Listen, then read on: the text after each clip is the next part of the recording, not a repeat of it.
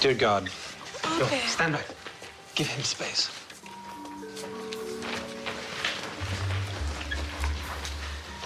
Nicolas Cage, good or bad? A challenge, certainly, but not unsolvable. Because all actors have distinct values, which I use to find answers.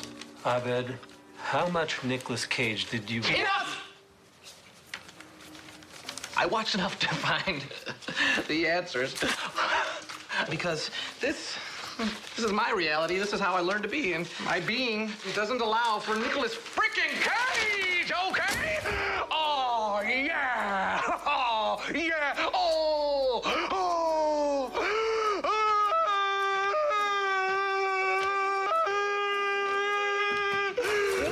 Oh, I'm a cat. I'm a sexy cat. Oh, oh, oh, oh.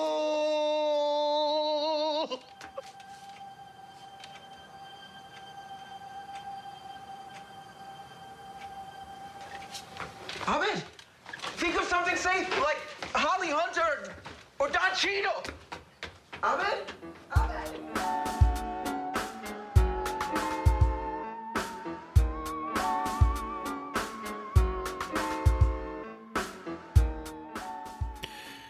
I hope you're not all freaked out by that. That is a bit of a clue for what we're going to be talking about on the Screen Brum show today. If you don't recognise it, that was a clip from the TV series Community, in which one of the characters, a film nerd, was asked the question, is Nick Cave a great actor? Or no, Nick Cage, not Nick Cave, let's not get into that.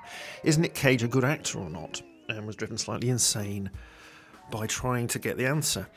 But we are made of sterner stuff, so here on the Screen Brum show we're going to be addressing that very question today. We're going to be looking at the work of Nick Cage and finding out whether he's genius. Well, no, we're not going to be finding out whether he's a genius or not, because it's just our opinion, and also we'll just make it clear now that I think he is a genius and be done with it. So that is where we are. This is the Screen Brum show here on Brum Radio, where we talk about things with a screen and what it's taught us about life. And now we're going to find out about what Nick Cage has taught us about life. Now, you're hearing some rather amused laughter. That is my co-host today, Mr. Tim Wilson. Hello, Tim. Yes, we are talking about Nick Cage today, aren't we? Nick Cage, not Nick Cave or John Cage. Although that could be a good future episode. Well, I know there's one person listening that would be very interested in that, and that would be Lucy Beth. Lucy Beth is our regular co-host, and she's not here. She has been unwell, and I know that we say that a lot, and the purpose of this show has become largely a way for us to say get well soon to Lucy, but we're saying it now. So get well soon, Lucy. And Lucy and anyone else listening can tweet us at ScreenBrum. Let us know what you think about Nick Cage. I think there's going to be a general appreciation of his oeuvre.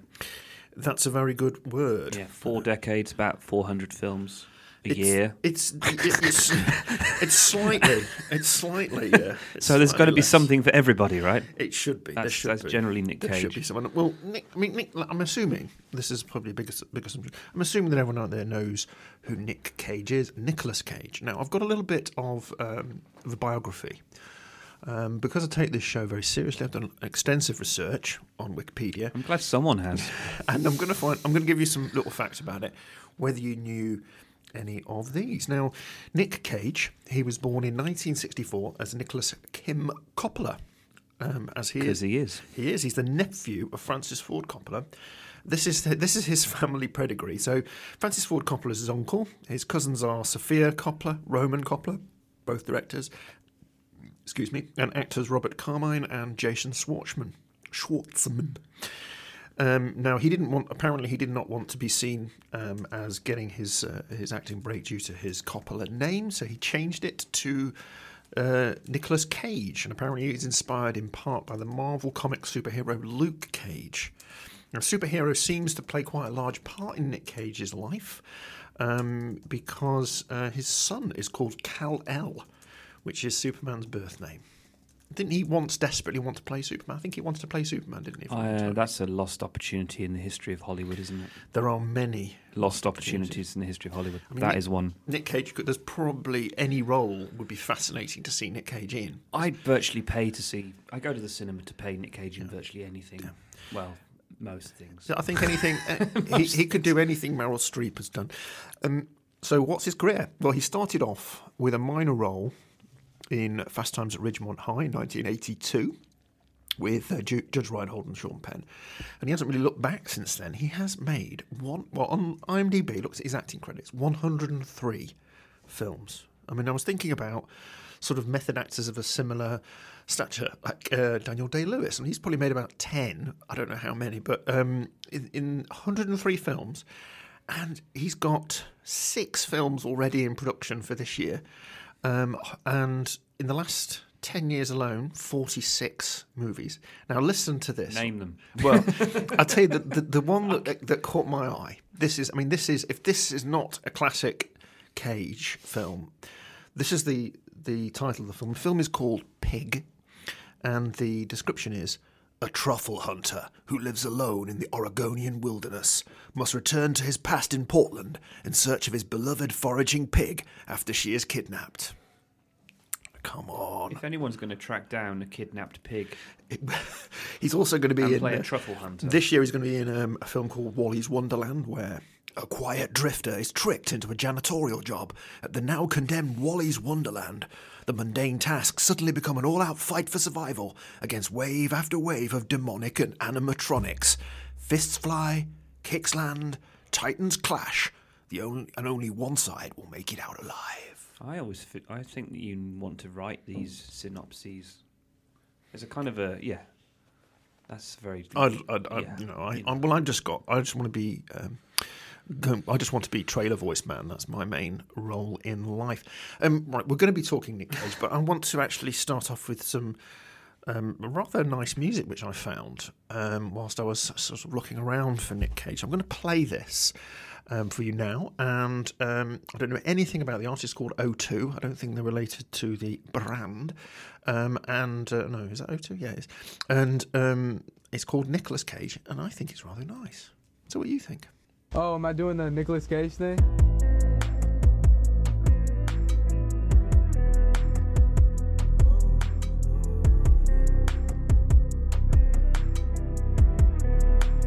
She want me to steal the declaration.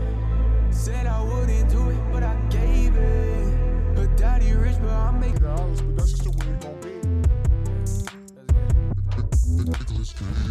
What's good? What happened? What happened indeed? Nicolas Cage by O2.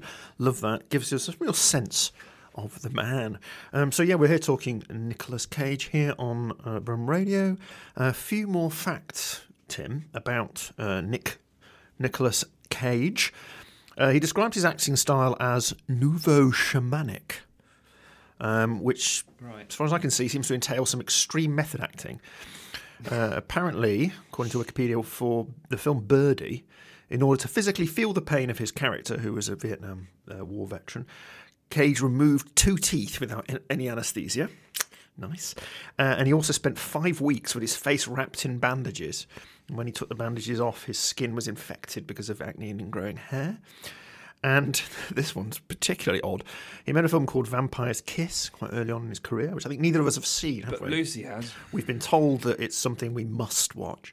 The casting director, Marcia Shulman, declared that Cage asked to have hot yoghurt poured over his toes to get excited during a love scene with Jennifer Beals. Hot yoghurt? Hot yoghurt, apparently. I thought hot candle wax in Body of Evidence was bad enough. What is hot yoghurt anyway? I mean, that sounds... Yoghurt in a saucepan warmed up. Yeah, but why? No, I don't know. But why not just use like warm water? I don't know. Brings a new meaning to lactose intolerant. Toes! I like it. That was very clever. Toes. Yeah, very good. Yeah, I like that. In 2010, he coated his face in corpse paint and sported a costume in Egyptian symbols and magical amulets for Ghost Rider: Spirit of Vengeance. He studied... I saw the sequel to Ghost Rider. Sorry? That's what the sequel is called, is it? Ghost Rider: Spirit of Vengeance. I think so. That's another superhero type film, isn't it? I just known it as Ghost Rider 2. But He studied Brazilian Jiu-Jitsu under the UFC champion Royce Gracie for his role in action films. And during this one's particularly odd. During an interview for 2013 for promoting the film Joe, Cage revealed that he followed a diet based on red meat and steaks to gain weight for the role and to identify himself as a carnivore. But yeah, the man puts in the effort. he is one of the more fascinating men in the acting profession, isn't he? Absolutely. One would definitely say one of the more remarkable careers. Absolutely. I mean, I'd like to talk through his career in a kind of chronological order today. Yes. Because I have identified quite conveniently, because we always break our recommendations into five distinct phases in the career. Phases in the career of Mr. Cage. Yeah. So we're going to be doing that. We're going to talk through, we're going to identify 5 films, whether they're the best films or not, whether or not they are our favourite films. It's also different. They're films that maybe embody something about the... I feel like there should be a name for the study of Nick Cage, like cageism or something. If you can think of one, let us know at Screen Brum. But Tim, I rather boldly announced, quite happily, that he was an acting genius. I'm going to stick with that, but do you agree with me? Yes. By and large. By and large. I mean, when I went through his films, the great ones and the turkeys, I'm reminded by what a phenomenon he is. He's one of those actors who you will bear with even when the film is going haywire around him. He is also one of those actors you will bear with when he is going haywire and the film isn't. I love that he seemingly has no regard for A-list status, even though there was a point in the 90s where he was on that cusp. He's an Oscar winner, let's not forget. He's an Oscar winner, in 1996 he won Best Actor for Leaving Las Vegas. Mm-hmm. He's also won a number of Golden Raspberries.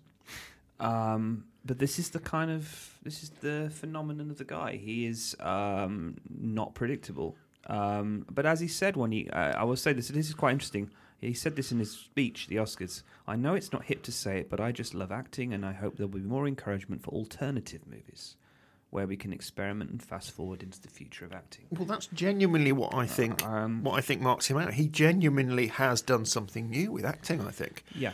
He's not there trying to create somebody that you imagine exists in real life, but he creates a mood, he creates a sense. Yeah. And I would say this, that those who have seen his recent films, whether it's both of you, yeah. No, it's unfair. It's unfair. I'm sure they're very popular. Your Mum and Dad, Mandy, all that kind of. They'll testify to the fact that he's never lost any of those on-screen charms. They're as strong as ever, and I would call him the equivalent of a sort of a zany heavy metal album, which is kind of lies large at the style of his acting. Yeah, and also he was voted in 2013 the best actor in the world by one of China's foremost award ceremonies. Well, there you go. If China relate to it, then that says a lot. It's universal. It's universal. I had a thought today. I thought, well, you know what? It's a scary world out there. It's a frightening time. You look at the news at the moment. Everything seems terrifying. It's frightening, but you can't take your eyes off it. It's also exhilarating, seeing what you don't know what's going to happen next. Maybe something amazing is going to occur. And therefore, Nicolas Cage kind of embodies modern life, right? That's exactly a description of him. You never know what you're going to get. It could be phenomenal. It could be terrifying, but it's going to be interesting. I think they're summed up in observing the GIFs that we've been looking at before coming into the show today and putting them on Twitter. Some truly hilarious facial expressions. He is probably the most memorable actor out there, I watched a clip this week of someone memeable. Is it meme or meme? I think it's meme. Memeable. It's meme, isn't it? So somebody I heard amenable. He seems very amenable as well. I'm full of puns. Yeah, don't worry about that. We'll turn his mic down. I saw this. Got the volume. I saw this clip earlier on of some of his most mad moments, and there was one film he was in, one of his more recent ones, where there was obviously been a plane crash, and he was running around the wreckage of this plane crash trying to find someone, and somebody was running out of the wreckage completely on fire and sort of run past him and nudged him, and he appeared to be shouting at this guy in a sense of, hey, watch where you're going. This guy was completely on fire, and he thought he's probably got other things on his mind. But you know what? I'm never going to say anything bad about him. I just want to make sure stress that this is not a criticism of the man. We're going to be going through his films, and we're going to be having some thoughts on those, and we're going to be playing some music. Because one of the things we'll say, I've been looking at some of the music from his film soundtracks. He seems to, whoever it is, if it's him who's picking it, but he's right up my street. Lots of old rock and roll and lots of cool music, and I love it. So I'm going to start with one from his earliest film credit, I believe, which is Fast Times at Ridgemont High. So let's start with a little bit of Stevie Nicks.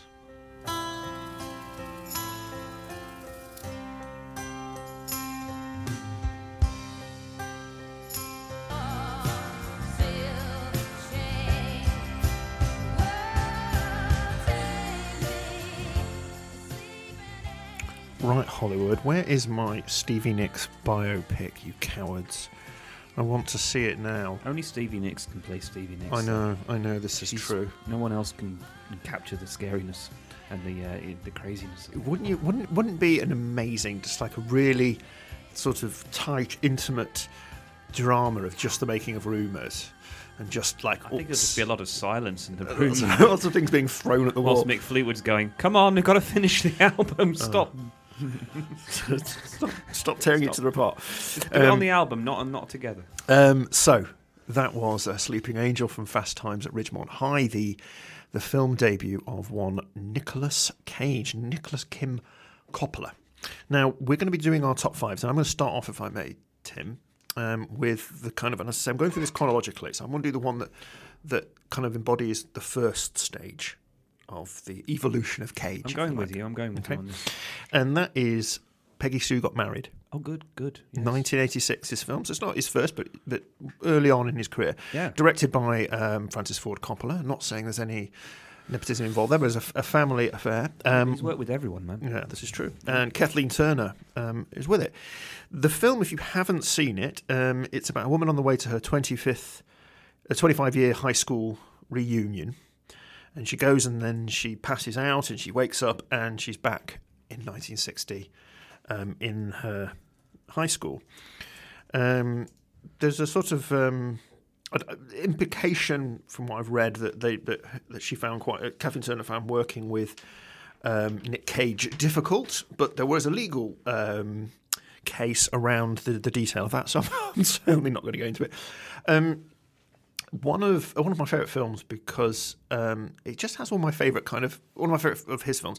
It has all my kind of hits all my buttons. I think it's got all the early rock and roll music and all the cool cars and the cool clothes of the early 60s, but it also got like time travel. It's got this whole thing about second chances and what would you do if you could live your life again? And of course, it's got Nicolas Cage in it.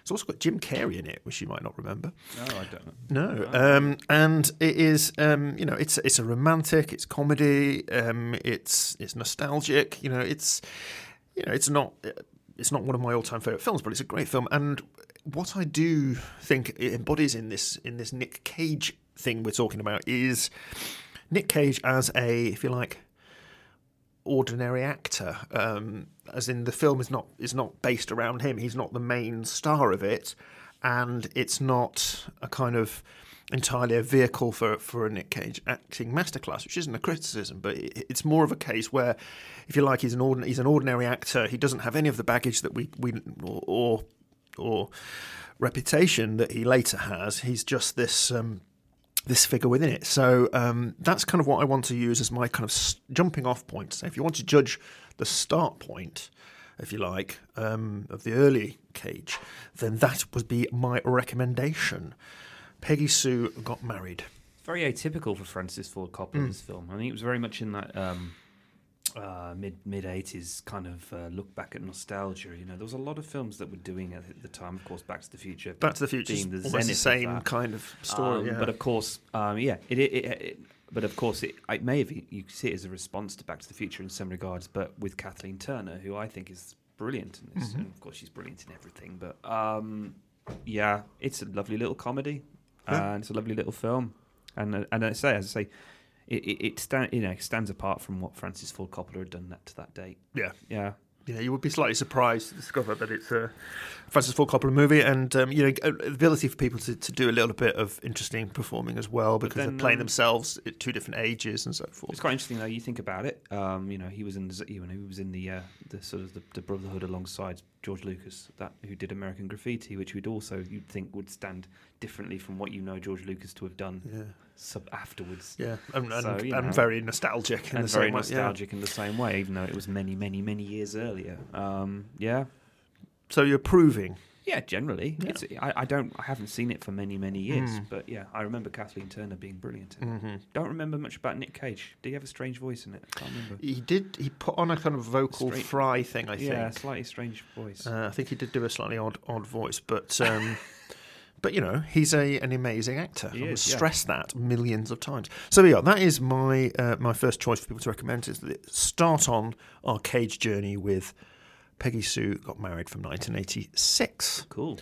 Tim, have you got a contribution for us? Yeah, I think I'm not going to do a top 5. I'm going to play along with your timeline journey. So I'm going to start with a film a year later. Mm-hmm. You might know where I'm going. 1987 was the year of Raising Arizona. Mm-hmm.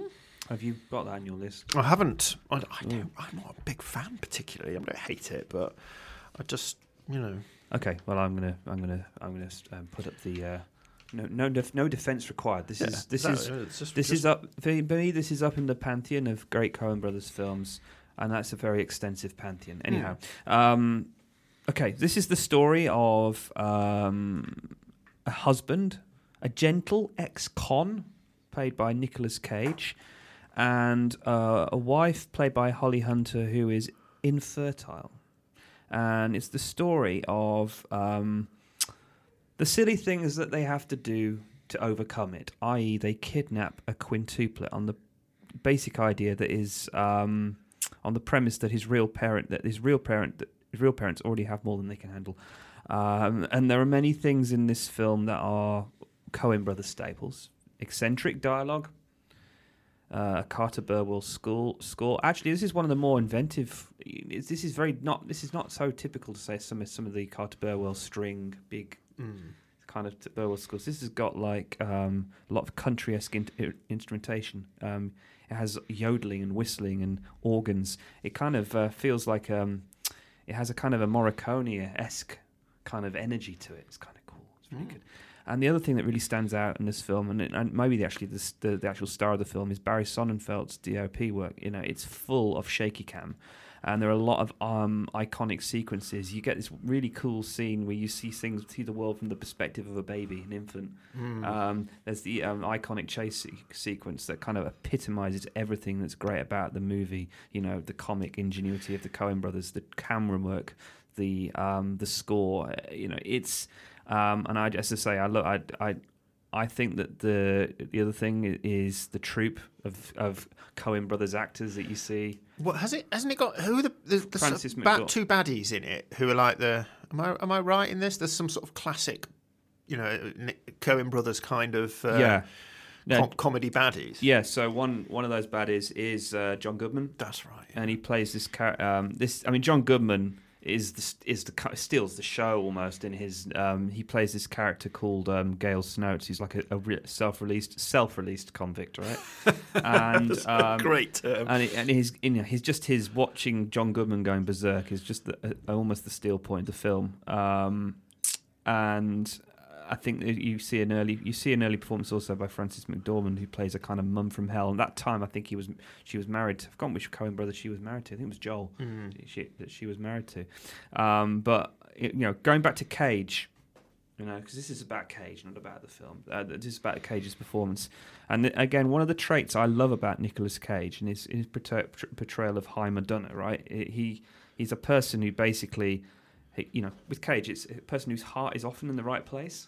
Clearly, this heart is in the right place, but does very stupid things. Well, kidnapping is quite bad. I can't. I'm not going to try and impersonate Cage, but he says in the film one line is like, "Biology and the prejudices of others conspired to keep us childless." Biology and the prejudice of Anyway, so it leads them into situations where they are basically way over their heads. Kind of, Coen brothers are very literary in their pretensions, so it's kind of like a Greek tragedy, but funny. I'm not saying Greek tragedies aren't funny, but they are tragedies. And also the thing on paper, the Cage and the Coens would seem like a great match, right? Yeah. But this was the only time they worked together. Well, this was the last time, that they worked together. I think they had a fractious relationship. And the other interesting fact, you like facts, don't you? They didn't want Nick Cage originally for this role. They wanted Kevin Costner. Now that can't see how that worked. I cannot see this was Kevin Costner at the time. I think Kevin Costner at that time was doing amazing work. You think about it. He was doing No Way Out, brilliant film. The Untouchables, excellent. You pull a knife, you pull a gun, you pull a knife, you pull a gun. Sorry, I'm not doing Sean Connery. And the other thing also is, you just think Coens have a kind of crazy, literary kind of zany, wacky nature. Yeah. You'd think that again, the one time that Nick Cage, or the last time that Nick Cage gets to work with the Coen brothers, right? So again though, he's worked with everyone. You've just put Coppola out. You've got the Coen brothers, and there's a few more amazing directors to come. So that's a really popular film, isn't it? Yeah, the Raising Arizona, and it ticks a lot of Cage craziness boxes. That he has this crazy hair. Crazy hair, it's a big part. There are dream sequences. He wears this is brilliant standout scene where Cage is wearing a jumpsuit that he wears as his job that bears the label Hudsucker Industries. Which brings a little hint of something that's coming. Film wise. Yeah. There's a lot of suitable quirks. Yeah. That sum up Cage in this film and some of the Coen brothers. So. He wears a leather jacket, which no one wears a leather jacket better, really. He wears leather jackets, Best 5 leather jacket wearing scenes in Nick Cage. No. Oh, that's a big list. That's next time. Fantastic choice. I'm going to play some music from it in light of that, Tim. I'm going to play Pete Seeger, and this is the Goofing Off, part of the Goofing Off suite. Giving you an idea of that. This sums up the whole, Yeah. Bit of banjo. Is it banjo? I don't know.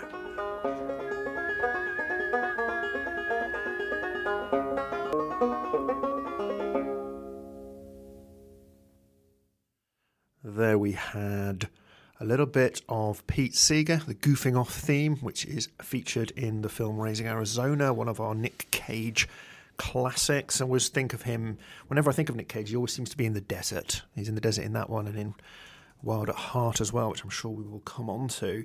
Thank you for your tweets, those of you that are tweeting in. We appreciate your comments. James Luxford has tweeted in. Now, this is something which came up with me. So James Luxford said, Nick Cage takes partner to visit his tomb while planning the forthcoming film where he plays himself, reenacting past Nicolas Cage roles. So, this is just sort of head-spinning. What? I Googled this morning when I was just preparing for the show, I did a bit of Google Nick Cage to see what the first headline came up. And the first headline was as follows. This is what James Luxford's talking about. Nicolas Cage spotted visiting his own New Orleans tomb with mystery woman. The Face-Off actor previously purchased 2 castles, a private island, shrunken pygmy heads, and a $150,000 pet octopus.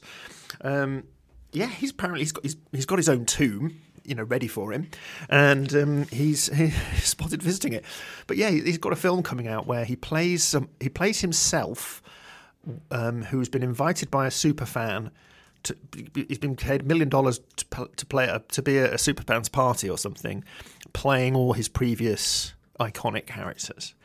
I just take my money now. What a guy! What a guy! Again, you remember this was someone who was making major, big, blockbuster Hollywood films not that long ago, and he's happy to do things like this. All power to the guy. So there we are. That was our first choices for our Nick Cage-a-thon. But there we had him. We had him as a kind of quirky actor in the start there. So we've got two roles that basically embody that quite well. We had Peggy Sue Got Married, or 2 films rather. Peggy Sue Got Married, and then we have Raising Arizona, and then he kind of moves into perhaps a second phase, which is a very common trajectory for Hollywood actors, and a kind of leading man kind of role, right? He's a good-looking chap. He's got the cheekbones and all the rest of it. He's moving into the kind of leading man sort of space. Although he has the acting chops to do anything at all, that's kind of where he found himself a little bit later on, I would argue. I'm talking here about 1993, and the film I'm talking about as a kind of example of this is Red Rock West, directed by John Dahl. It's a kind of classic neo-noir, dusty again. I approve. Deserty, and lots of big acting with Dennis Hopper also in it, who's another actor who always gave 1,000,000% to the role. It's kind of Western meets film noir. It's dusty. It's seedy. It's that kind of, I'd say, it feels like 80s or 90s kind of modern take on the noir genre. John Dahl, who directed that, had a rich seam of this stuff. He also directed Kill Me Again and The Last Seduction, which is just about as noir as you can get.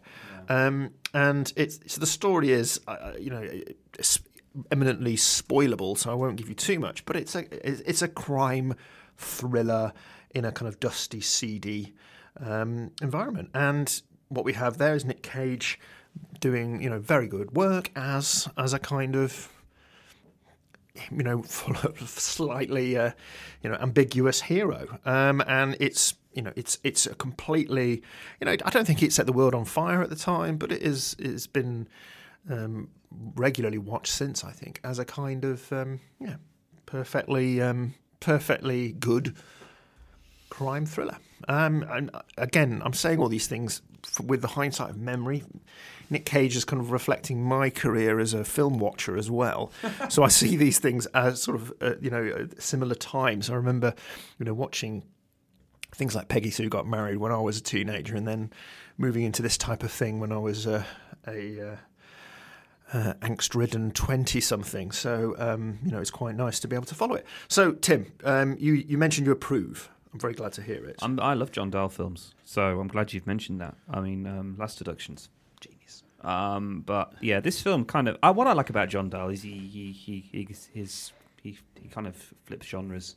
At the heart of it is a film that is kind of one part film noir, a bit of black comedy, bit of thriller, bit of western, bit of western road movie. Yeah. Romance. Yeah. And again, where I'm going with my next choice, there's a kind of a tie-in between the idea of road movies and that kind of. Actually, there's one thing we kind of pick up on all these films is that he's very he's an exponent of Americana, isn't he, Nick Cage? He's he's Americana. One of the most his film. He kind of encapsulates that.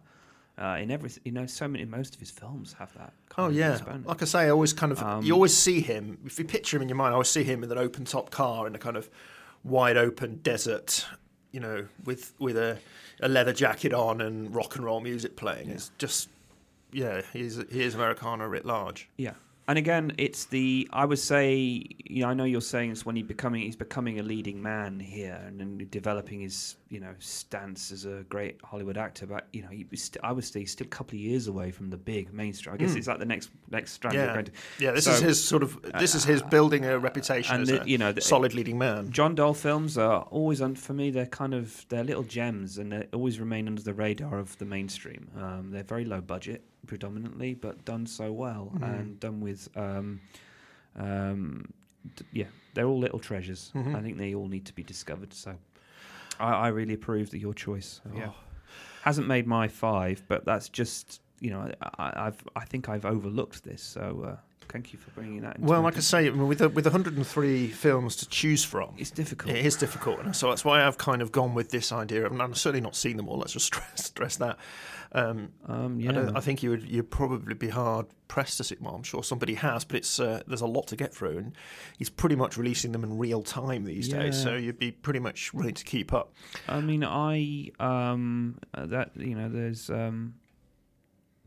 there's a film, the Red Rock Rest, and then there's a film there's films I haven't seen in that intervening time. I haven't seen Vampire's Kiss, which Lucy liked. Lucy Beth tells us is a treat. Yeah, and there's a very crazy film which actually I don't think is particularly great. There's a film that I've been told I must see, which is a direct-to-video erotic thriller called Zanderley.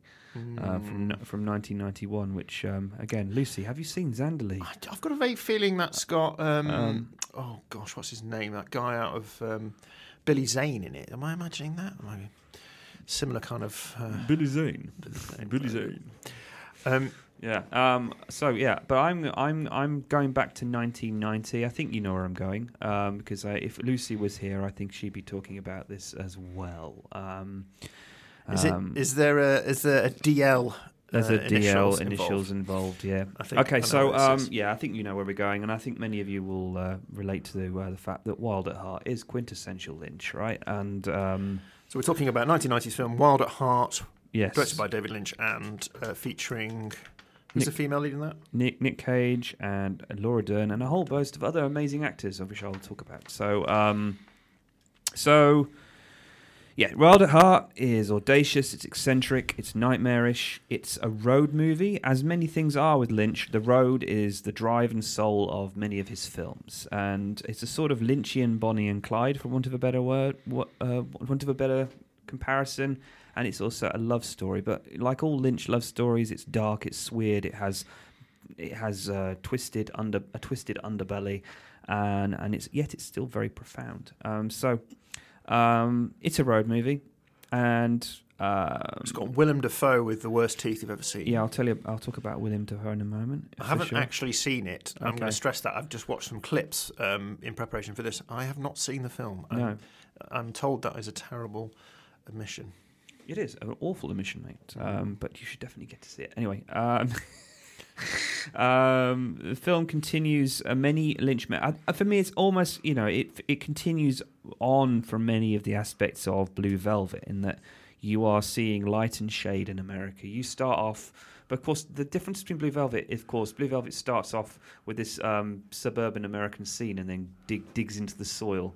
This film starts off with Nick Cage pummeling the hell out of killing someone in one of the most brutal beatings you'll ever see in this side of the cinema, but doing it in a kind of heavy metal soundtrack way. And it's basically setting up the character of Sailor as this unhinged rock and roll figure with a crazy grin and a lust for something. Life is not quite the word, but he definitely lives. But whether life is what he's looking for, I don't know. But anyway, he is in love with Laura Dern. Who isn't? I think everyone should be in love with Laura Dern, frankly. Who is chased? This film basically is a road Bonnie and Clyde story. These two characters, Laura Dern's mum. Laura Dern's character, she has a very dark past. She's a teenager. She got raped as a 13-year-old. Her mum is particularly dark, played by Diane Ladd, who is actually Laura Dern's mum in real life, and sends out two people to kill Sailor because it doesn't approve of Nick Cage being with her. But in this first hour of the film, you get this setup. He comes out of prison having served for beating this guy up. They are on this road trip. They're going on all sorts of there's all sorts of Lynchian scenes around, clubs and quirky characters. There's this brilliant scene where Cage's character is singing Elvis's "Love Me" with the help of Metal Man, Power Mad. It's very, very funny. But again, the film turns on a level of insanity and ferocity, right? And classic, there's light and shade. There's visually very nostalgic things. Look towards Americana and how America should be, but isn't. Lynch is poking a lot of fun at us, the audience, like he always does. But he's also showing up the greed and the corruption that exists in America. The performances are all universally amazing. I talked about Diane Ladd. And she's the only mum or female character I've seen to date with a self-harm with lipstick scene in the history of cinema. Correct me, please, if I'm wrong. Harry Dean Stanton, of course, a Lynch firm regular, plays a lawn-torn detective who goes after them. And, of course, you've mentioned this, Willem Dafoe plays this crazed killer who also, one of the best scenes, in a scene that kind of evokes Scanners, but evokes more alien and chest-bursting, is the scene where he blows his head off. It's one of the best head-blowing scenes you'll ever see. And it's also quite blunt and quite funny, if you have that humour like I do. But anyway, the film resonates. It shows decadence and folly in a way that Lynch can only do, and I really like it. And Nick Cage in there is kind of moving into that, or showing the first signs of that incredibly big acting, isn't it? That huge, like, force of nature character that's just, so far larger than life that it should be terrible, but manages to imbue it with a real humanity. Yeah, I think that Nick Cage is allowed to be that crazy character that we start to become very, very familiar with in this film, and he is uncaged, for want of a better term. And I know I could go on all day about Lynchian metaphors. There's also a use of flame. He does this a lot. There are flames, the spark, it's a flame that lights the 1,000 cigarettes smoked in the film's running time. There's a lot of smoking in this film. It gives you lung cancer watching it, quite literally.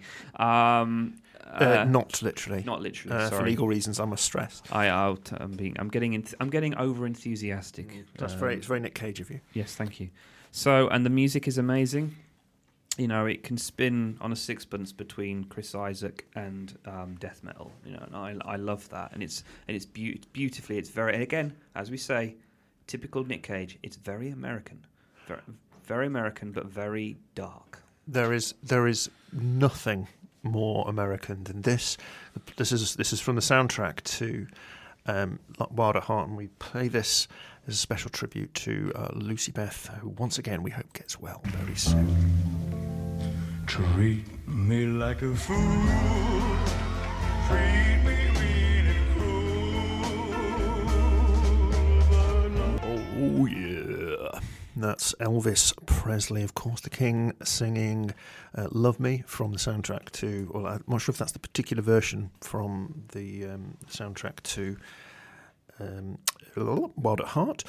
In Wild at Heart, the film, he is helped by Nick Cage singing with him. I think we'll have to just make do with just the King. I don't think that's too much of a downgrade, which is not a criticism of Nick Cage. So there we had it. We're having a little overview of Nick Cage's, the 5 stages of cages of life. I don't know. I've got to work on it. So we've had him as a kind of. It's quite difficult to say 5 stages of Cage. Starting at actor, but it's not a straightforward linear path, because as Tim's just pointed out there, in the Wild at Heart, we're really seeing some of this huge Nick Cage, acting and things that you think, gosh, that shouldn't work. I'll give you an example of this now. This is a clip from one of his later very big successful films, National Treasure. Oh dear. Well, I enjoyed it. It's brilliant. I have no problem with it at all. It's great. But listen to him in this, right? He plays somebody trying to cause a scene in order to create a disturbance or distraction. And just listen to the way he says the word whiskey, right? Just listen to it. It's unique. Oops, hang on a minute. It helps certainly if I press the right button. Ben! Good afternoon, sir. Hello. Been drinking, have we? Just a nip. Just pop down to the pub for a pint. Bit of all right. Going to arrest the man for that? Going to detain a blighter for enjoying his whiskey? It's all right, that's enough, sir. Beggars and mash. Sir? Balls and squeak. What? Smoked eel pie. Sir? Haggis! That's it! Almost What? like it's almost like Stewie, our Family Guy, isn't It's it? brilliant. It's crazy. But, you believe in everything you do. And National Treasure, I believe, am I right in imagining they're going to make another one of those? I think they've made a couple already. They've made a couple. And I think, I just sort of imagined, but yes, I think in that one he has to steal the American Constitution or the Declaration of Independence or something. I just read National Treasure 3 is happening. Excellent. And Disney are behind it. Excellent. Directed by John Turteltaub and produced by Jerry Bruckheimer, and there you go. And allegedly, Harvey Keitel's in it. Not selling insurance, right? You want the Direct Line guy to appear in your film. Well, I'm sure Harvey Keitel and all his storied work is very happy to be called the Direct Line guy. Other insurance providers are available. Right, so we are... You can do this on these first shows, you know. Yeah, that's right. The beep, beep, guy. We're going through the life and career of Nick Cage here, and we are looking forward to you contributing as well. So we had some tweets in already, so thank you for those. At Screen Brum, if you have any further contributions to make, any particular roles that you particularly think that should be... I mean, there's a very famous meme, isn't there, of him... I don't know what film it's from, when his eyes are really wide and he's just telling someone they have to work late or something. He's like the boss. But he does so with just incredible malice that if you actually watch someone doing that in real life, you'd think this world has gone through into a parallel universe. Now, I'm going to talk about next film. And I'm going to talk about this because it is one of my favourite films. And it's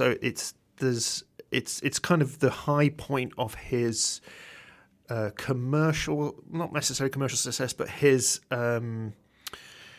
critical acclaim, because obviously he won the Best Actor Oscar, and there is no better acclaim than that. And the film, therefore, you may be aware of, is 1996's Leaving Las Vegas, directed by Mike Figgis. I think about that film often, and I watched it 25 years ago. I don't know if I've seen it since, but it has certainly really stayed with me. So it's got Nick Cage and Elizabeth Shue, and they are both terrific. Superb. They're a doomed couple. It's a grim story. I won't give you too much of the overview, but it's a doomed romance. It's pretty clear it's doomed. There's a genuinely raw love story in there. It's made bearable by their clear affection and understanding for each other. The scene where she gives him the hip flask is particularly wrenching for me. Yep. Beautiful and so perfect, understated way of just kind of putting across their understanding. He won the Oscar for his performance. Will he win an Oscar for his role in Pig? I don't know. Maybe he will. I don't think he cares. And will he win an Oscar again? I think he will. He certainly, but who cares anyway? But that's true. It's a great film. The characters could have been hackneyed stereotypes. Some sort of thing. You look at it. He's a sort of depressed alcoholic, and she's a kind of prostitute with a heart of gold kind of thing. And you think, I've seen this kind of.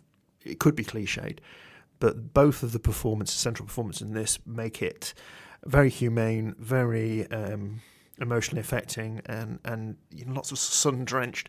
And again, I think what we're talking about with Wild at Heart, it's another kind of, if you like, satire on the heart of kind of the American dream. So again, it's set in Hollywood, it's set in the heart of the sort of filmmaking world.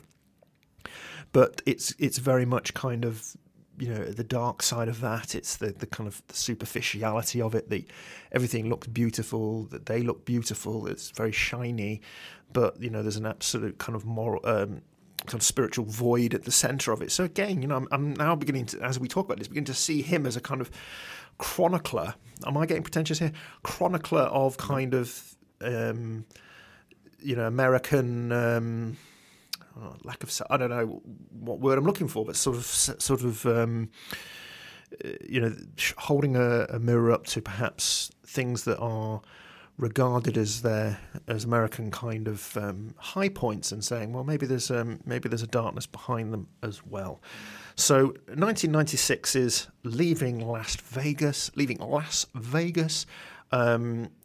I saw it at I remember so vividly. I saw it at Leicester Square Cinema, and just came out of it thinking that was, that it felt like a move to a new level of something in my mind. And so that's kind of him as, a real A-list star, bringing in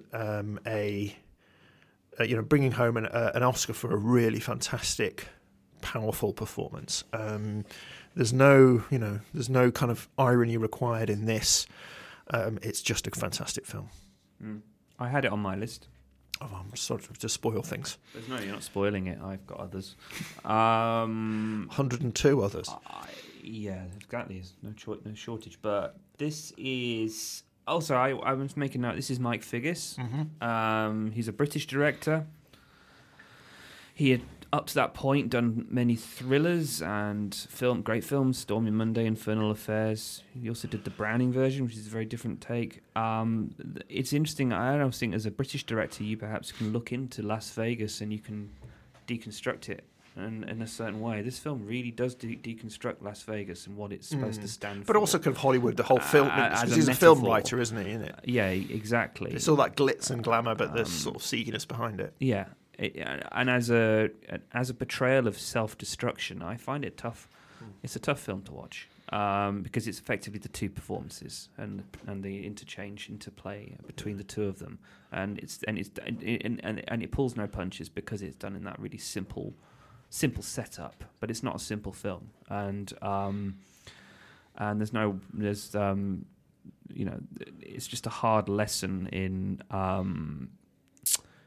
A film that takes no prisoners on the subject of alcoholism. It's horrible, actually. I get quite upset thinking about the film. Because it's unsentimental, and that's very un-Hollywood.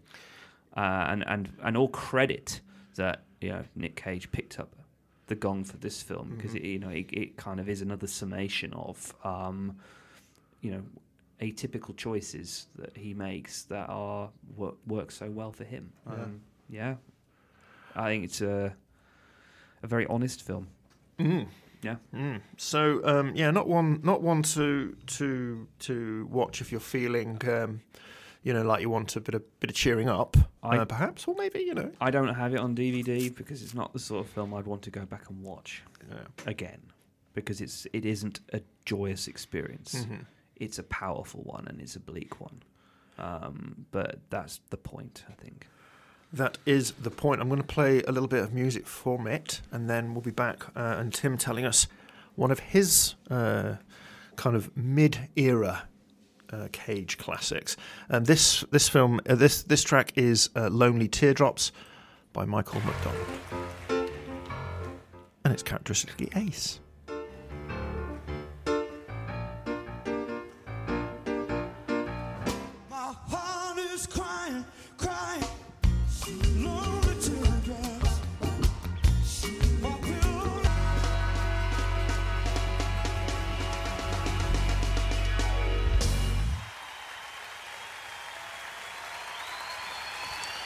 Oh, I just couldn't cut it off. Lonely Teardrops by Michael McDonald, and that appears in the soundtrack to Leaving Las Vegas.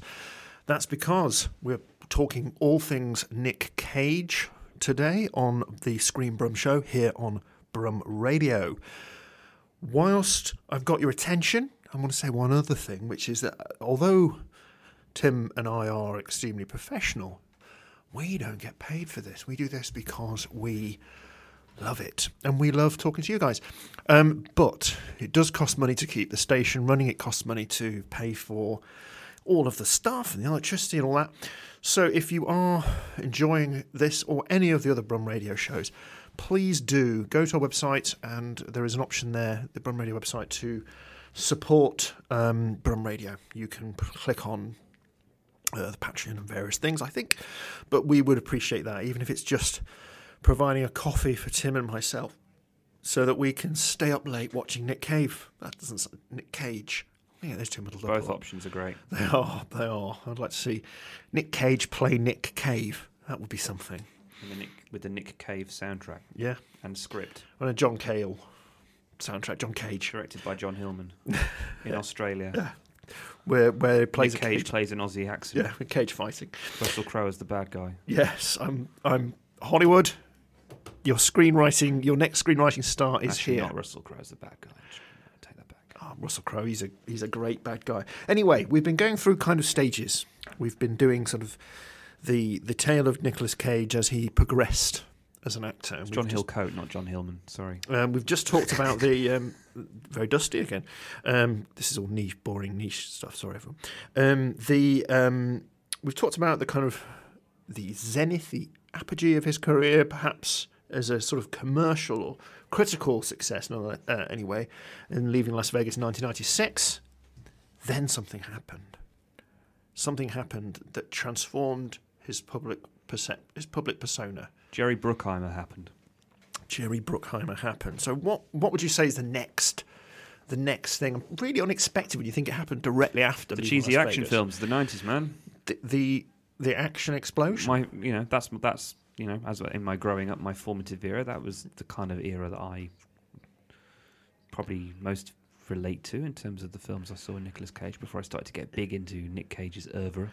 I mean, you've got 1996. You've got an Oscar-winning performance for a sensitive, humane, wrenching portrayal of alcohol, self-destructive alcoholism. Then in the same year, you had The Rock, where he runs around Alcatraz. The one Michael Bay film I can tolerate. And then the following year, you had two classics. Con Air, when he runs around with a greasy mullet. That cast is amazing. And then Face Off, which is a ludicrous film. John Woo. Face Off is 1999, isn't it? 97, I think. It was the same year as Con Air. Oh, yes, 97. Sorry, I take it back. So we've got all of these. Yeah. So you've got Leaving Las Vegas, The Rock, Con Air, and Face Off in the space of 2 years. Yeah.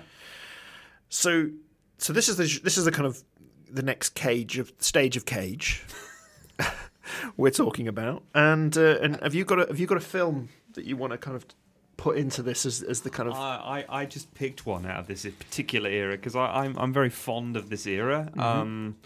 They are, all the Bruckheimer films. I have a certain fondness. This era, the Cage films, I have a certain fondness for because they are big budget. They're fun. The scripts are sharp. The action scenes are great. There are good characters as well as great casting in it. Mm-hmm. Big name character. So I could have picked Con Air. I could have picked The Rock. The Rock is basically Sean Connery coming up and being who's the baddie in that as well? That's Ed Harris. Ed Harris. But Ed Harris, when he turns up, something's not right. He's a bad guy and he's going to be bad because it's Ed Harris. He's the quintessential bad guy villain. Oh, but there's a twist in that as well. Ah, yes. Anyway, I went with Face Off. Sorry, I got the year wrong. I don't know why I thought it was 99 in my head. I've been really thinking about it. This is a popcorn film, man. This is just the 90s action boom in kind of microcosm. And you think about this for a second, all right? This film was John Woo's third, I think, American feature. Mm. And it's one of the craziest games of cat and mouse, bringing together John Travolta. Think about this a minute. John Travolta, not the most hinged guy, and Nicolas Cage. Take that and then twist it by getting them to act each other and each other's mannerisms. They are literally swapping faces in this film. Yeah, which makes absolutely no sense whatsoever. They're completely different size and shape. Their height is different, everything, isn't it? There are many things I find troublesome about this movie, but that doesn't matter because it's John Woo and it's mad. And the direction, the camera work are brilliant in this film. And I think it's kind of effortlessly paced. And it transitions from one close-up face shot to a slow-mo action shot to a reverse shot with some kung fu and some action and some guns and some ultra-violence. And they are... Travolta and Cage have so much fun trying to overact and out-overact each other throughout the length of this film, and they do make you believe that they occupy the skin of the other man. They are that good in this film, I think.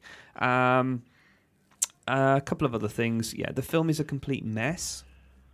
Again, I don't care. I kind of I revel in the fact that the film is overact, overwrought, crazy, because you're having a good time and it's fun. The plot doesn't really make a lot of sense either. This idea of a super secret counter-terrorism unit that isn't super or secret going after the world's greatest assassin, who doesn't appear to be that greatest assassin. He's certainly not a hidden figure in the shadows, is he? No. Isn't it a bit when he dresses as a priest and sort of headbangs to some nuns or something? Yeah. That's one of the most animate. That's a very giphy moment in the mem era of cageism. Yeah. The thing that someone wrote out and made the idea of surgically switching faces. Well done to that person, because it makes the film, and it's explained in breathless detail in a manner that makes no sense. But if you haven't seen it, the central point is. They both Nick Cage and John Travolta play each other in the sense that one of them's a cop and the other one's a robber, and they, under some very sort of hastily explained sort of surgical procedure, they swap faces. They literally swap faces and roles, and so they both get to play goody and baddie. In this sort of film as they face off against each other, yes, it is barking mad. It's barking mad. It has its kind of heroism and villainy, and yeah, it's just mad and sort of balletic action sequences. Yeah, it's a very lazy description because that's what people always say about John Woo, but I'm saying it anyway, so it's true. Yeah, and it's a really it's the dazzling. I think it's actually the performances of the two leading men that make this film. Mm-hmm. It is totally bonkers, and those two they totally knew that and did it. and this is a point when John Travolta was at a kind of high point of renaissance as well, wasn't it? Post Pulp Fiction. Yeah, when he was sort of really back in he'd been very successful in the 70s and then sort of gone away a bit, and then he came back with an absolute vengeance with films like this. I'm very much agreeing with you on this one, Tim. Sorry, Battlefield Earth, wasn't it? That was the dreadful film, not Mission to Mars. Battlefield Earth. Well, Mission to Mars. Yeah, John Travolta. Weird. Yeah, well, that's not Nick Cage, though. That's not on our agenda today. But I mean, just thinking those three films. So, my kind of choice here is the kind of, if you like, the trilogy of those films. The Rock. There's an amazing bit in there when love The Rock. Isn't there an amazing sequence in there when he's like in a kind of glass room and there's gas and he has to kind of defuse a bomb whilst everyone's freaking out, and he's just in there in this kind of gassy room desperately trying to save the world. Brilliant. Then Con Air, he plays an ex-con who is about to be released, but John Malkovich, let's just say that again, John Malkovich, yes, in an action film, is the baddie, who faces off against John Malkovich and then face off again. What a sequence. And this is the point where suddenly he became this action hero, which he's been ploughing pretty much ever since, or has been returning to. And again, what a choice to make after you've made these, critically acclaimed drama to go right. Amazing cast, Con Air. You think about it, you've got Steve Buscemi in it, and John Cusack and Ving Rhames. It's so good. It's such a great cast. And that again, it's another film that. Con Air again is. I think it's a great amount of fun. I don't think it's a great movie. It's all over the place, but it's that casting and the fun that everyone's having, and it's pure, and it's very. I've just got that written down on my notes here as well. Great fun. All these films are just this sort of microcosm. If you look at these three films in order, sort of The Rock, Con Air, and Face Off.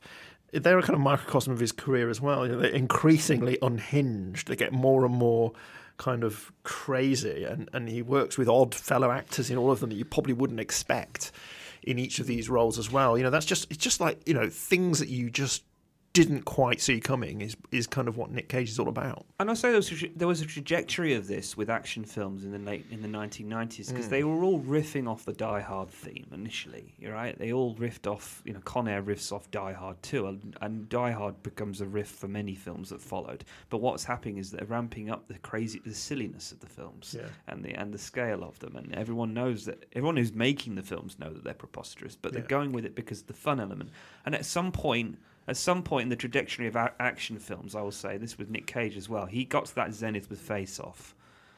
And then the next era, the next stage of Cage kicked in. But it was also the same with action films, because I think Bourne happened and Jack Bauer happened. Yeah. And it brought everything back and then to the Bond reboot. The Bond reboot. And you can see that all these kind of things. Everything had to be But then again, we realistic. still get the Fast and Furious films.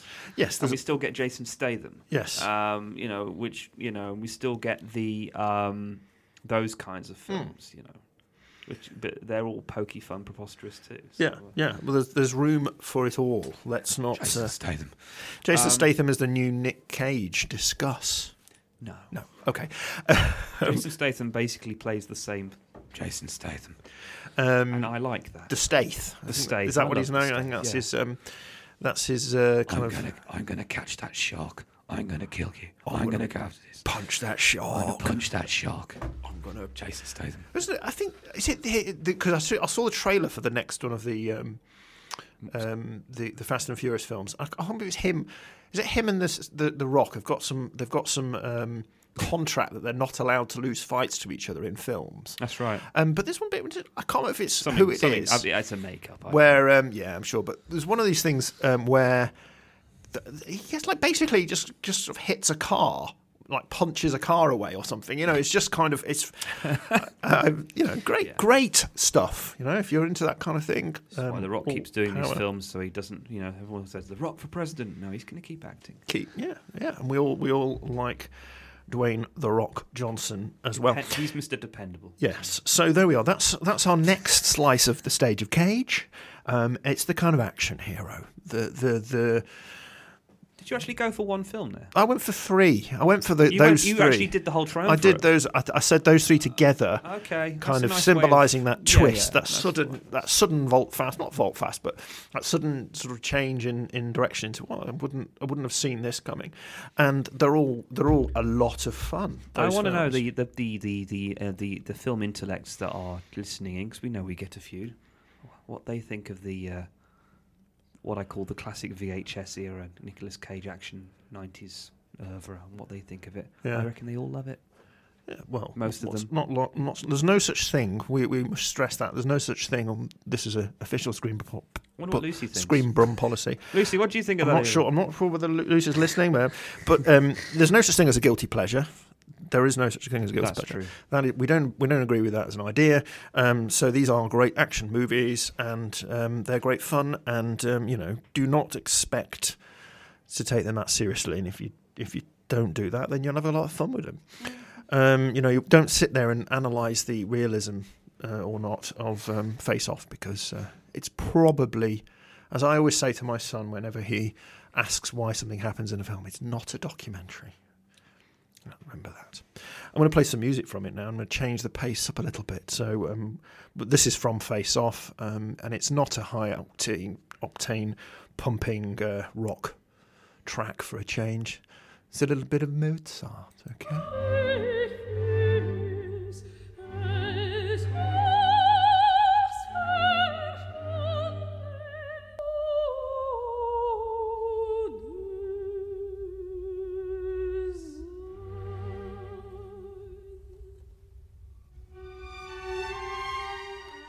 We are. This is Mozart from the Magic Flute from the soundtrack to Face Off. And if you haven't seen the film, all you need to know really is that's the sort of thing where you see lots of slow motion gun battles happening too. And that is Jean-Rou in a nutshell. So there we have it. That we've been going through the. I'm going to keep saying the stages of Cage because I feel quite pleased with it. And we're getting on to kind of perhaps the final Cage stage to date. There's many more things to come. Called the come down from the Hollywood. Well, there's. I mean, What are you calling it? What we haven't done is we haven't talked about. We've talked about Nicolas Cage, the actor, which is obviously the main thing. But Nicolas Cage, the kind of, if you like, the man, the kind of figure, the kind of tabloid staple and everything. You know, the marriages, the bankruptcy, all that kind of stuff. One of the things I'd say about him is, everyone sort of thinks he's a wild, wacky character spending $150,000 on a pet octopus and so forth. But, he's never had any scandals that I've aware of. He's never kind of, there's never any sense that he's a sort of, anything other than just a bit of an eccentric guy that just loves acting. Yeah. He doesn't, he doesn't get onto politics. He doesn't seem to have any kind of scandals. He just does acting. So, although, he has this kind of, many people may remember his entrance into Wogan in the 80s. Those of you the same vintage of me. You've got to check that on YouTube, man. Yeah, if you haven't seen it, it's do. Genius. So Wogan was it was Terry Wogan's chat show that was on. It was very kind of, it was very kind of, people from EastEnders coming on and talking. It was very straightforward, if you like. And then he comes on, I'm posting it and on he does some kung fu kicks, sort of cheers a bit and throws money into the audience, and sort of sits down whooping, whilst Terry Wogan looks somewhat confused. But yes, he had all that kind of stuff. But it all seems, none of that seems as more interesting than his films, because his antics on the screen are all there for you to see. You don't really need the kind of, he doesn't have that large. All right, yeah. So he goes to see, he's got his own tomb. So what? He's one of those kind of, as I say, these kind of wild men of film that really all his wildness seems to be on screen. I don't know. What do you think? Is there anything interesting about him beyond his screen, do you think? Well, there probably shouldn't be. I don't think he ever wants to sell himself as a celebrity. He's probably is. He is a celebrity, yeah. Yeah, and he turned on the Christmas lights somewhere. He is, yeah. I don't know. What was it like? Chipping candles, something like that. Yeah. I just, I'm not really interested in people's private lives. And you get the sense the guy is an eccentric. I mean, you just look at you've got to be an eccentric to do the things that he does. But yeah, I'm really less bothered about it. If he's not, he's not breaking the law. He's a guy that's gone through a lot of troubles in his life. It's very, very publicly known that he's lost a lot of money on things that he has done, and it reflects kind of in, and maybe it does reflect in the guy and the choices that he's done, the films that he has done. They are a mixed bag. There are films here that are classics, and there are films here that are not. And we're not talking about them today. No. By all means, we will touch on them. But we'll touch on because them. that is the Nicolas Cage stage. Yeah. I realised when we started the process of this, and I was doing research, I thought I don't know any Nick Cage films really. I just know a few, and then I realised I hadn't seen a lot because he's made so many. And he's worked with everybody. And he has. He hasn't worked with Spielberg yet. No, I can't see that coming off anytime soon. He's worked with everyone else. Yeah. Who knows? I mean, he can do anything. For Tom Hanks in some. just the nicest sort of quiet everyman. Yeah. He could do it. I'm sure he could. I'm going to do some sort of honourable mentions. Sort of pick from different points of his career of films I really liked that we haven't mentioned, which could well be top fives. A lot of people didn't like 8mm. Joel Schumacher film, which is I really did, and similarly Snake Eyes, which is a Brian De Palma film, which opens with a big long single shot. That's the best bit of the film. The opening 20-minute single shot. Yeah, which is very much a Hitchcockian, the typical De Palma Hitchcockian thing. It's really nicely done. I don't remember much about the rest of the film. Yeah, he's perfectly fine. And he's quite good. I remember him being really good in those boxing sequences at the start, and then the murder happened, or then the scene happens. And then when he plays kind of troubled and hangdog, Bringing Out the Dead, which is a sort of lesser well-known, lesser well-watched Scorsese. This was on my this was my fifth choice. I was going to go with some other films, but I just wanted to make a mention of this film because it gets overlooked in the Scorsese Schrader. It does. Oeuvre. So this is a film where he plays a New York ambulance paramedic. Yeah, it's not ER. But actually, it's quite telling. I say that because this was the time of ER. Yeah. And I think it's real sort of late 90s, isn't it? It's set in early 90s New York. But so it came out in the late 90s. It came out in 2000 or 99. 2000. And it's set in early 90s New York, so it hadn't undergone the Renaissance. It hadn't undergone the sort of the Giuliani, Bloomberg era of New Yorkism, high police. So it's all seedy and kind of Serpico type of thing. I was, sure that's New York. And when I watched Joker a few months ago, and then looked at the portrayal of New York in the 70s and the kind of protest-ridden poverty and all this sort of portrayal of New York in the 70s, I actually was minded of this film a little bit. So Scorsese is working with Schrader, and with the collaboration is kind of you got your Taxi Driver, Raging Bull, Last Temptation of Christ. All these films have. What we should just say in case people don't know when we say these things like Schrader we're talking about Paul Schrader, the writer. Yes, who works often with Martin Scorsese, the director. And we're big fans of him on this show because we talk about many of his films. He likes to portray intense, driven protagonists, but also facing down, looking at the particular personal situations, reckonings that they're in. Bringing Out the Dead is an adaptation of a Joe Connolly novel, and it's about a depressed paramedic and what he goes through and the world that he inhabits. And again, who else would you cast as a depressed paramedic and the ghoulish, deadly, nasty world? There's a kind of return to Taxi Driver territory, isn't it? Yes, that very kind much of CD. So. And it is that another portrayal of New York. The character, longing, and again, the moral compass of Nick Cage, which again actually doesn't get talked about, and I'm going to mention this again with another film in a minute. This moral compass where, like with other films I mentioned, like with Raising Arizona, he's longing for good, and he's longing to do the right thing, but the circumstances and he's in are not good circumstances. He's not that he's doing silly things. He's a paramedic, but there's darkness underneath all of that. And he's dwelling in it's basically a film about the night world of New York, and he's lost so many lives, and he just reaches that kind of, and again, it's a spiritual thing, which is Schrader to a T, the idea of a male character collapsing and but seeking redemption. Classic Schrader, and it's really good.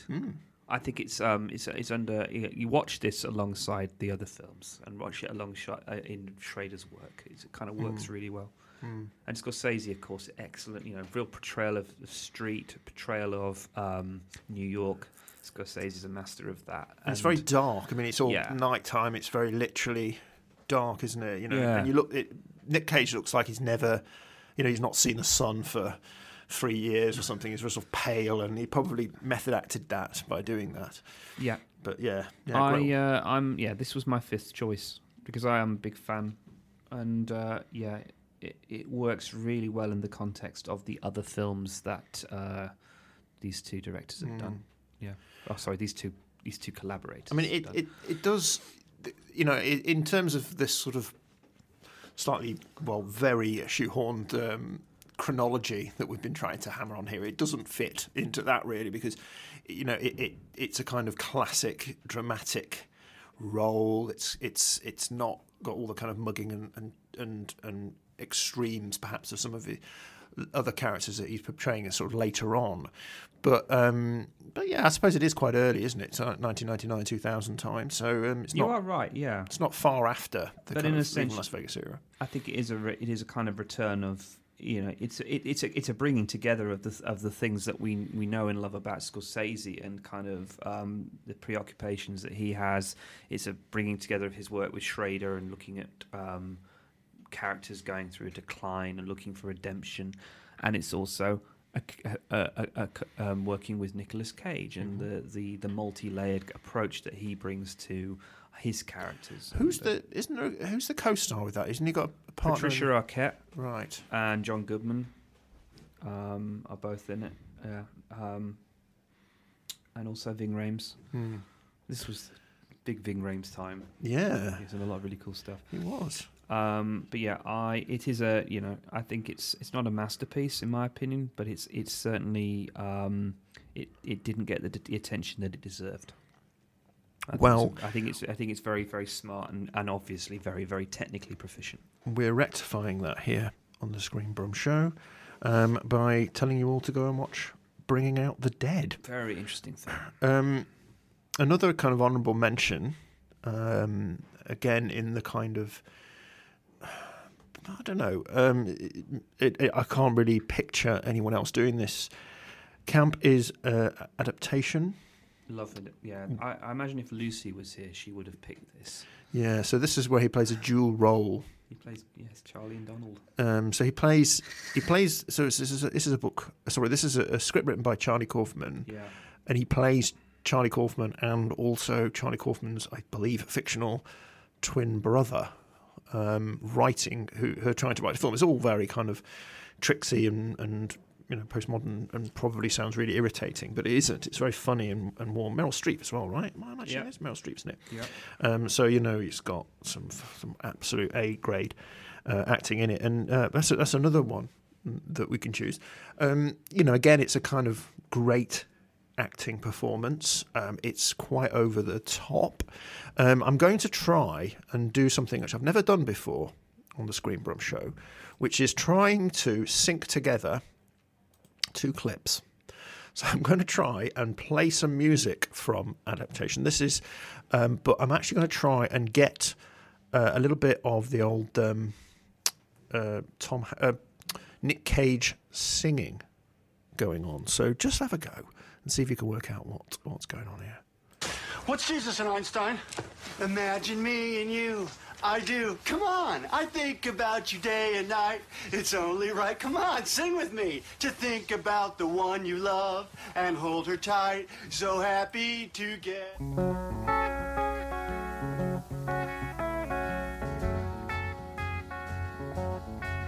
Imagine me and you. I do. I think about you day and night. It's only right to think about the girl you love and the. Oh yes, that's the Turtles, Happy Together, as introduced by Nick Cage singing it to himself from the soundtrack to Adaptation. I was getting that Adaptation. It's called, isn't it? So thank you. We're coming to the end of the show now. We've just got a few more honourable mentions to kind of talk about in our Nick Cage celebration, and it's the current stage, if you like, of Nick Cage, which is the kind of, not to say churning them out, that sounds very pejorative, but you know, he's incredibly productive of relatively, I don't know what words I'm trying to use here that don't sound negative, but you know, he's producing quite a lot of films in a short order, often not necessarily getting cinema releases, I think. And sometimes, you know, brief bit of publicity and disappearing without trace, and a lot of kind of films that have kind of very action-oriented titles. But I want to choose a film that's changed my perception of him and life and acting in general, which I've talked about on the show before, which is Mandy, which is a film that came out I think 2 years ago maybe, and is a truly insane psychedelic horror, which is just sort of brain melting and colourful and horrendous and powerful with what an amazing performance from him in it. You know, he does something spectacular with acting in it, I think, in that he portrays again this incredibly larger than life character, and does so in a way that's just heart wrenching. I loved it, and in the spirit of that, I'm off to see The Colour Out of Space tonight, which is another kind of bright psychedelic horror that he has done. Wouldn't be something I would normally go and see because, as regular listeners know, I'm an abject coward. But I just want to see how Nick Cage versus an evil alien colour goes, because that could be phenomenal, right? I'm looking forward to it. So that's just what I wanted to mention, really, as my number 5.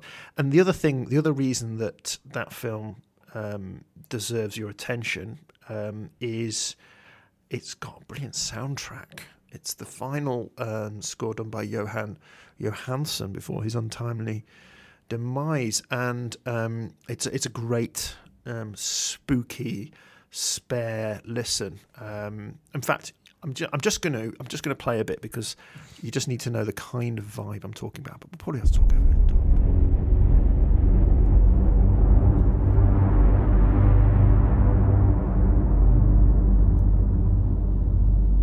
You see where I'm coming from here?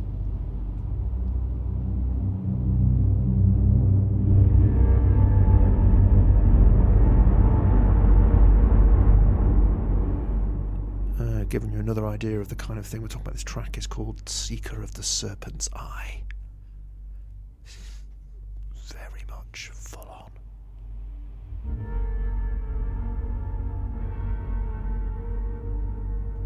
So, Tim, have you seen Mandy? I know we've talked about this before. I'm not sure. Have you seen it? No. Oh well, you need to get on that, mate. I know. I feel like I'm amongst our circle. I feel like I'm in a very, very in a minority of people who haven't seen Mandy yet. It looks like a film I know I'd love, and I believe it came out on VHS. Yeah. When it was released, because it is so 80s. It is such an 80s kind of aesthetic. Not just film. It's got animation in it. It's really oddly lit. It's fantastic. Yeah, strong recommendation, and a great Nick Cage performance, and very much full on late era Nick Cage. Very visible. I just keep paranoid that I'm saying things that make it sound like I'm being insulting to him, and I really do not want to do that. So apologies if I'm saying that. I'll just emphasise that. But there we go. That is my number 5, and it ties in with the fact that he's got this film out. The Colour Out of Space has just come out.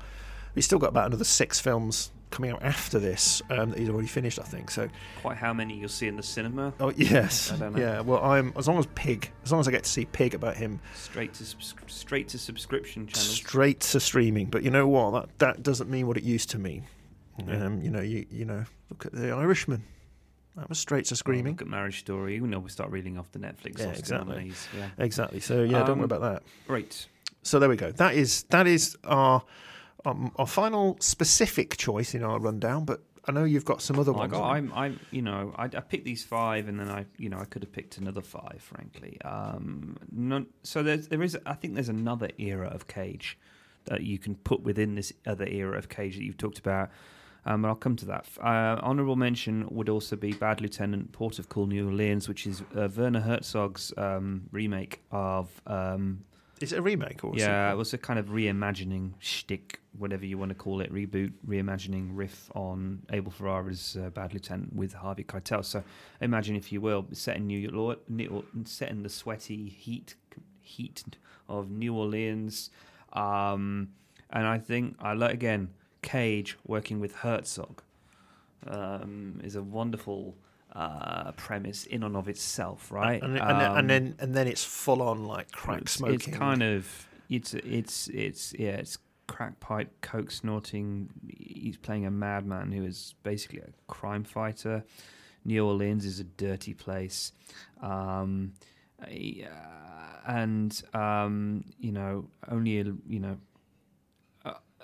only a kind of mad man would be audacious enough to follow Harvey Keitel in the original, but Nick Cage is that kind of lunatic kind of guy to do that. And again, I think that he is really unhinged in this film, and I think it's great that Herzog is the guy to kind of frame it and make it happen. Mhm. So it's a really it's a really strong piece of work, and Really? and a really kind of darkly comic, but at times not so dark, not so comic film. Bad Lieutenant Port of Cornelians is worth looking at for sure.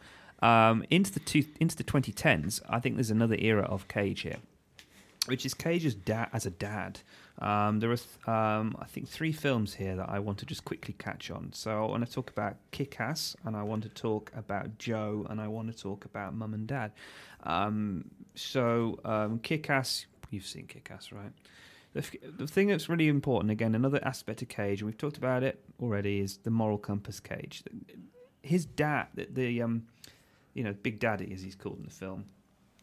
So this is a kind of sort of, not spoof, but a superhero film. It's a comic. It's a nasty comic adaptation of the comic book Kick-Ass. About everyday weirdos, geeks who decide to become real world superheroes, and this one guy who, played by Aaron Johnson, who decides to become a superhero, get a suit, and opens himself up to this criminal underworld that he didn't expect or didn't really anticipate, to extreme circumstances, and meets Chloe Moretz's hit girl, who is, to be fair, is the standout in the whole film. She's so full on. And is Nick Cage her dad? Nick Cage plays her dad. And what I love about this character is the fact that he's a good cop, but happens to be a guy who does bad things, and he actually has a moral center, because the rest of the film has no moral center, and that's the point of it.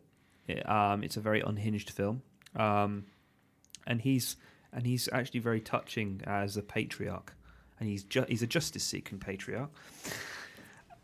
It's slightly contradictory that I call him a moral compass when he teaches his daughter to kill people and handle guns, but in that kind of Cage teaching him that's the right thing to do, and that's what you should do.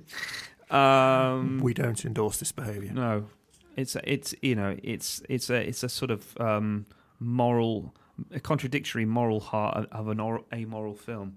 So, Kick-Ass. Mm-hmm. Another film to see is Joe. If you haven't seen Joe, so this is David Gordon Green's film. He plays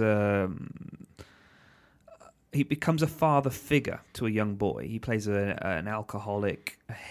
He's hairy, he's bearded, he's grizzly, and it's a much needed reminder that he can be. It's about a coming of age character drama, where he becomes this father figure, and it's a very very challenging and juicy role that kind of reminds us that Cage is a great actor and he has big personality. So I really recommend Joe. And then finally, because I know we're running out of time, Mum and Dad. I mentioned it at the start of the show. It's kind of a horror comedy. I've not heard of this. Is it? And it's basically, it has Nicolas Cage and Selma Blair, and they play parents who they become kind of embittered about sacrificing their own needs and happiness for the sake of their children, and it just comes to a head when basically a meteor inspires sane mothers and fathers to murder their own children for a sort of 24-hour span. And it's what it is, though. It again, it's Cage as a demented dad. But whereas moral compass in Kick-Ass, or an amoral moral compass, there's no moral compass at all here. It's completely unhinged. It's kind of bonkers dad territory. What I like about it is it tells us that there's no knowing where Cage is going next in his career. It's epitomised in the fact you've got 6 projects that potentially are going to be 6 different aspects to Cage. Yeah. I think he's never been as busy, and it's great to see. a little bit of a sort of scratching the surface, really, of the work of Nick Cage. So there's plenty to dive into. So we've given you a few kind of start points. I want to sign off with something from the soundtrack to Joe, and this is by Explosions in the Sky, who I'd heard of before, but I'd never actually listened. Now become one of your favourite bands. Well, I just assumed from the name that there were going to be some sort of hard rock kind of pounding kind of sort of quasi metal band, but it's not like that at all. It's very cinematic, and I like it very much. Oh, well, I'm looking forward to the next stage of Cage's career, which is Cage as a granddad. When we get there, you think he'll become like really kind of a gentle, avuncular figure? I'd like to see him doing that kind of thing. He might do that. Yeah. I suspect he'll do other things as well. I suspect he will. And we're very glad that he does. So thank you very much for listening. We hope you have enjoyed the show. Do keep do subscribe on the podcast and all that. We really appreciate it. Thank you very much for your tweets. And thank you, Tim. Thank you very much. And thank you out there. And we're going to sign off with Who Knew Joe from the soundtrack to Joe.